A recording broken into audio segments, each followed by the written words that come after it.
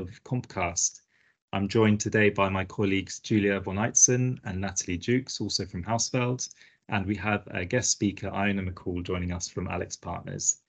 So today we're going to talk about pass-on, which is one of the most hotly debated competition litigation topics of 2023, following the seminal Royal Mail judgment from February this year, which has sparked really several debates. First of all, the distinction between the legal and economic concepts of pass-on.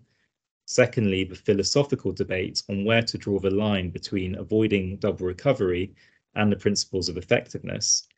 And third, policy debates, as, depending where they land on that philosophical debate, different countries have taken very different policy decisions, which in turn make their jurisdiction more or less attractive for prospective claimants. But before we dive into those debates, Natalie is going to remind us what the current test for pass-on is, as set down in Royal Mail versus DAF. Thanks, Tom. As to what has come before, the tribunal recalled that the legal principles in relation to pass-on have been reviewed and explained by the Supreme Court in Sainsbury's, the Court of Appeal in Stellantis, and also within its own judgment in the Royal Mail BT case. The tribunal confirmed that defendants must prove a direct and proximate causative link, meaning that there must be something more than just a reliance on the usual planning and budgetary process into which the overcharge was input and at some point prices increased.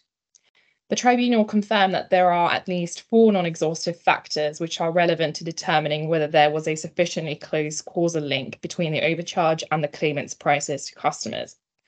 Taking those 4 points in turn, the claimant's knowledge of the overcharge or the specific cost increase caused by the infringement is a first non-exhaustive factor. The second is the relative size of the overcharge against the claimant's overall costs and revenue. The third is the relationship or association between the product on which the overcharge is incurred and the product that the claimants sell to their customers.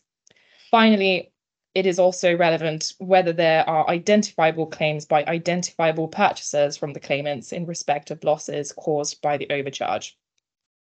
Although the tribunal was unanimous in its views on the legal test and the relevant factors, they were split in their views on how those factors applied in this case. Regarding the outcomes of this case, the decision appears to be good for direct purchaser and cartel claims. The starting position now is that cost recovery is not sufficient to establish the causal link, and the defendants will be put to the test to establish the direct and proximate link. As cartels are by their very essence secret, the first limb of knowledge, which is the knowledge, will apply in almost every case. Finally, in his dissenting opinion, Mr. Ridyard did not consider it appropriate to reduce the amount of damages as it would offend the principle of effectiveness in EU law. And this is since downstream claims by Royal Mail and BT's customers would be excessively difficult or impossible, going to the fourth limb. Thanks, Natalie. And many listeners will be aware that the tribunal has granted DAF permission to appeal in relation to supply pass-on. How significant do you think that is? You're correct. An appeal hearing has been fixed for mid-December, so we can expect to receive further clarification on the pass-on test soon. It's significant in the sense that although the tribunal has stated that it does not consider that DAF has a real prospect of successfully overturning the tribunal's rejection of its pass-on defence, it did recognise that the outstanding questions on the rules pertaining to the pass-on defence are important issues in the development of competition law damages jurisprudence. This was, of course, the first time that there has been a trial at which the practical effect of the Supreme Court's judgment in Sainsbury's has been determined.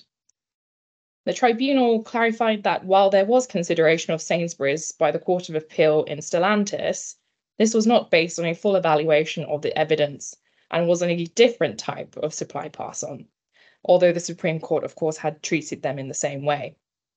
The tribunal therefore considered that there is another compelling reason for the appeal, as it is likely to have an impact, as we can all appreciate, on many other competition cases where supply pass-on is raised as an issue. The mere fact that the tribunal was divided as to the relative importance of certain factors means that it is indeed sensible for this to be looked at by the Court of Appeal to determine which approach is the correct one. Thanks, Natalie. And Iona, how does this legal test sit with the way economists think about pass-on?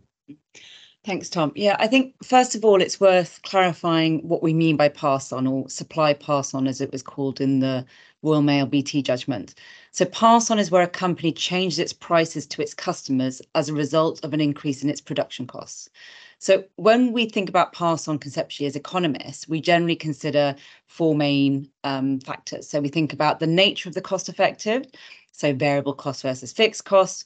We think about the nature and intensity of competition in the market, the extent to which the firms were affected by the overcharge, so whether it was a market-wide or firm-specific cost shock, and also the sensitivity of the downstream customers to price changes, because that will influence the extent to which any pass-on will impact on the sales downstream. So that gives us a sort of a starting point, if you like, about thinking about the likelihood of pass-on. But general economic models and theory tends to rely on simplifying assumptions regarding things like the ability of firms to accurately measure their marginal costs. So to assess pass on, we also need to understand how the company records and monitors their costs, whether and indeed how they feed into businesses' pricing strategies, and how the business sets prices. So if we come back to the legal test, and thinking about the legal test, I mean, the first question of knowledge, that's from an economics perspective, that's just not required for pass on to occur. So knowledge of a cost increase is, in the sense that you need to know that your costs have changed, but not knowledge of an overcharge specifically. On the second point that Natalie explained, there's the second legal test, which considers the size of the overcharge in relation to the claimant's costs and revenue. I mean, the rationale for this seems to be that there's an assumption that if the overcharge is relatively small, it's less likely to be captured and therefore to be passed on. I guess the question is whether that is a reasonable assumption to make.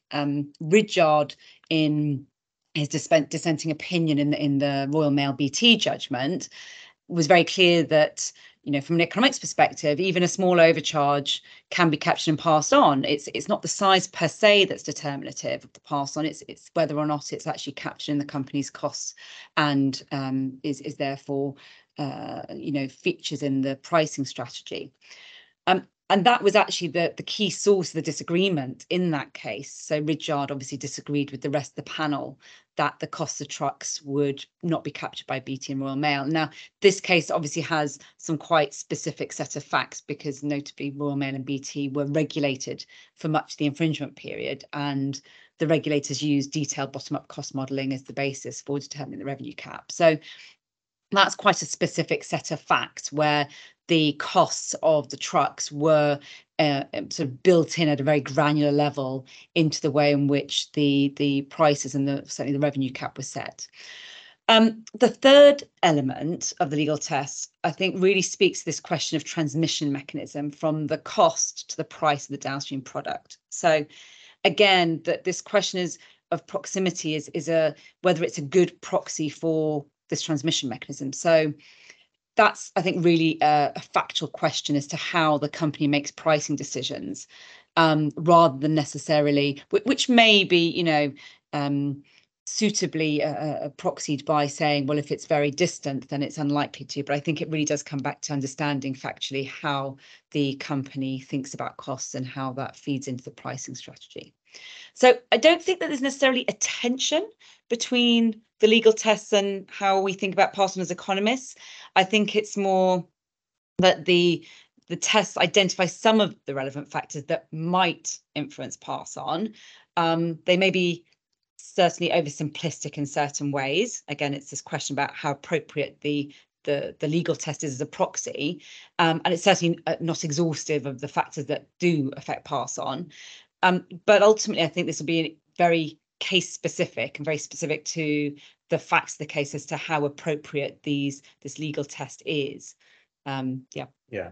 And coming back to this hotly debated topic of size, and as Natalie said, in many cases, the size of the overcharge will be very small relative to a relevant product. And I mean, does this mean that the econometric analysis that we've often seen historically for pass on are now dead in the water? Or do you think they can still assist judges when assessing if the legal pass on test is met? Yeah, so My very quick answer is I don't think it's dead in the water. I'll explain why. I think that there's three main econometric approaches really for assessing pass on. So you can use a similar style of comparator approach that we use for overcharge assessment. You could assess profit margins again in a similar way, using that sort of comparator-based approach, where you look at margins or prices during the affected period and compare them to an unaffected period. Alternatively, you could adopt an econometric analysis that you use to estimate the pass-on rate. So that's the rate at which cost changes are passed on to prices. In all of these, it's really critical that the supply and demand conditions in the downstream market are taken account of properly to ensure that you can actually isolate the impact of the overcharge itself. Now, to this point about where the affected cost and the overcharge are small, yeah, econometric analysis may be more difficult, and actually pass on may not be, in Ridyard's words, easily identifiable.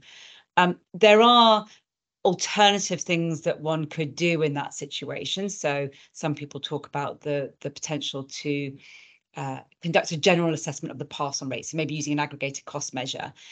I think there are some questions there as to how reasonable that is and how much you can infer from that necessarily, because you need to ensure that it does reflect the pass-on rate in the costs in question. So, for example, a smaller cost change may be passed on less frequently than larger cost changes where there are costs to changing prices. So we call them menu costs. So if you use some sort of aggregated cost measure, that may not actually be a very good estimate of what the pass-on rate might be for a smaller cost change. There could also be differences in the pass-on rate between firm-specific and market-wide costs. So I think there are certain things you could do, but again, you need to be careful about that.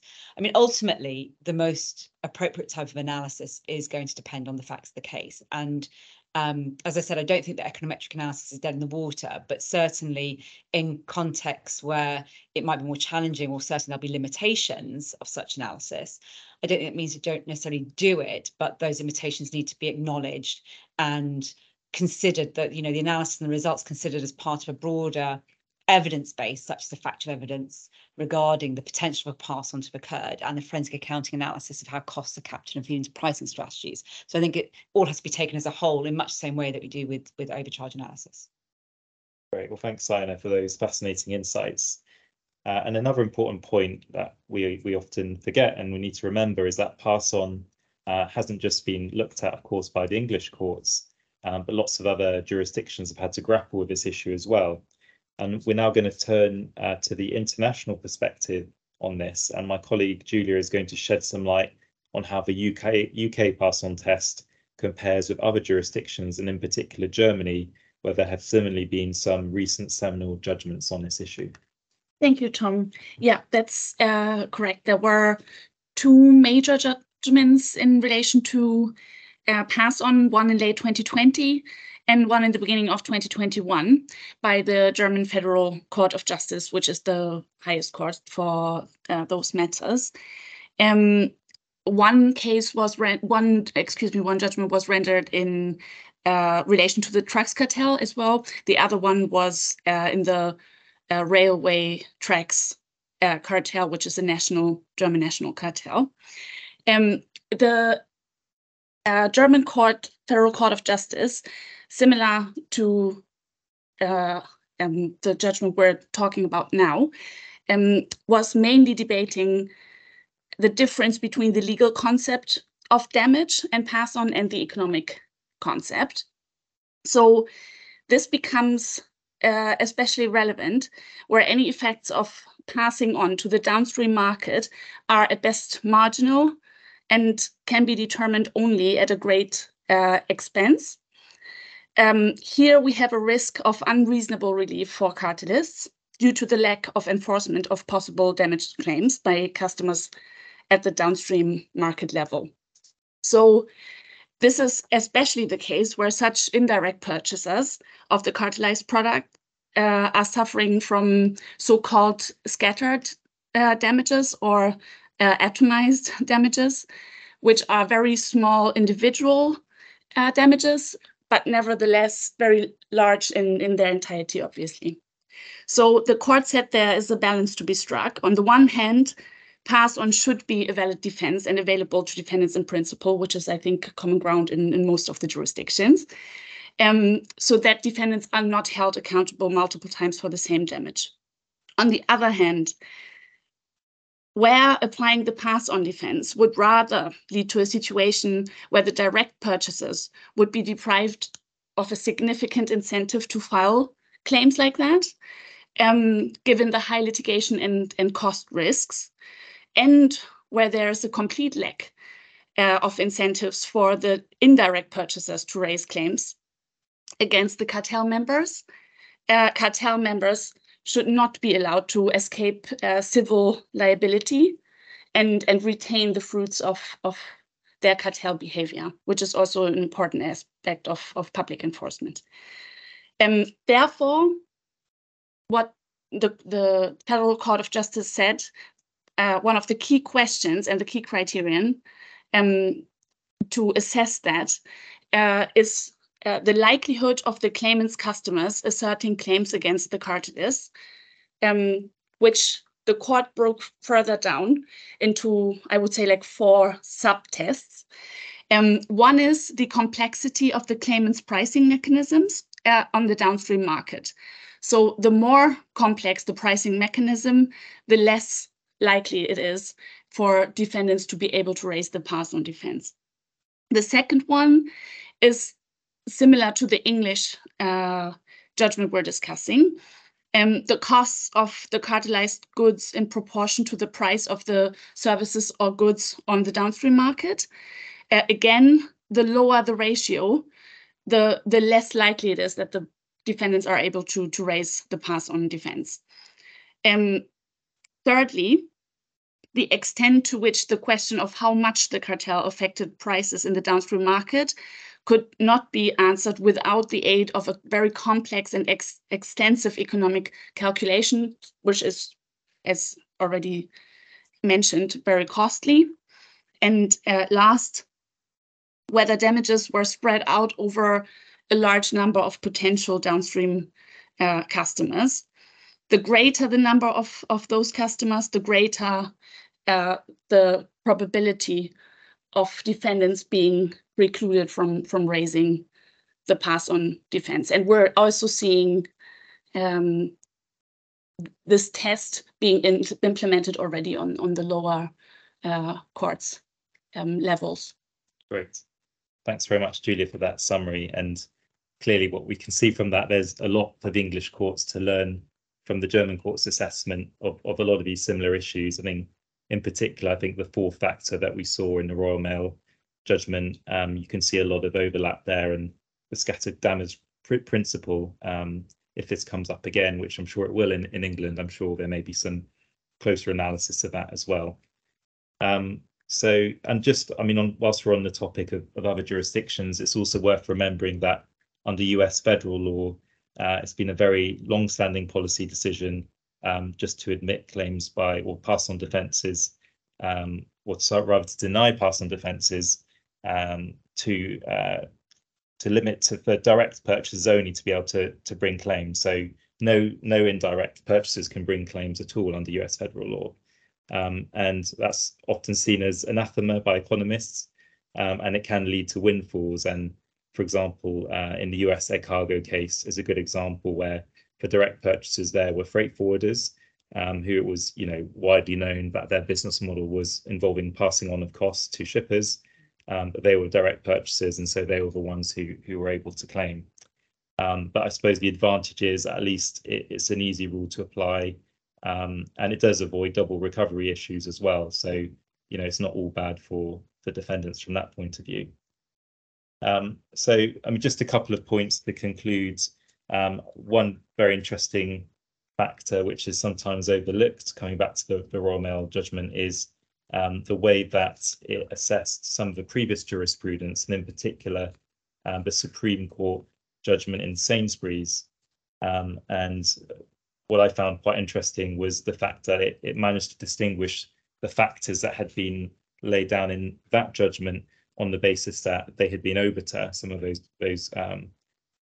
those findings on pass on, and in a way, that's carrying on a similar theme we saw in the Stellantis judgment of the Court of Appeal as well, which dealt with pass on in the sense of costs, mitigation of costs.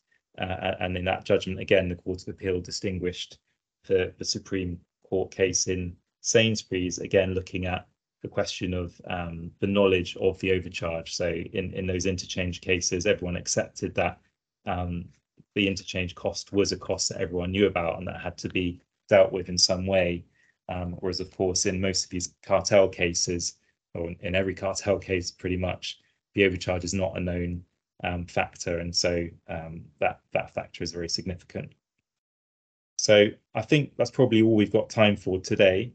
I suppose the final comment would just be to look ahead again to the appeal. We'll be watching that very closely and very interested to see how the Court of Appeal will respond, whether it will maintain the current test for pass on or make it harder for claimants or indeed lower the bar for claimants to bring these kinds of claims. So clearly there is a lot more clarity and stability needed for ongoing claims, and hopefully the Court of Appeal will achieve that. But given the ghost of the Sainsbury's judgment, sadly, we certainly can't rule out the possibility of a further trip to the Supreme Court on this issue as well. So thank you very much for your time. Thank you for listening.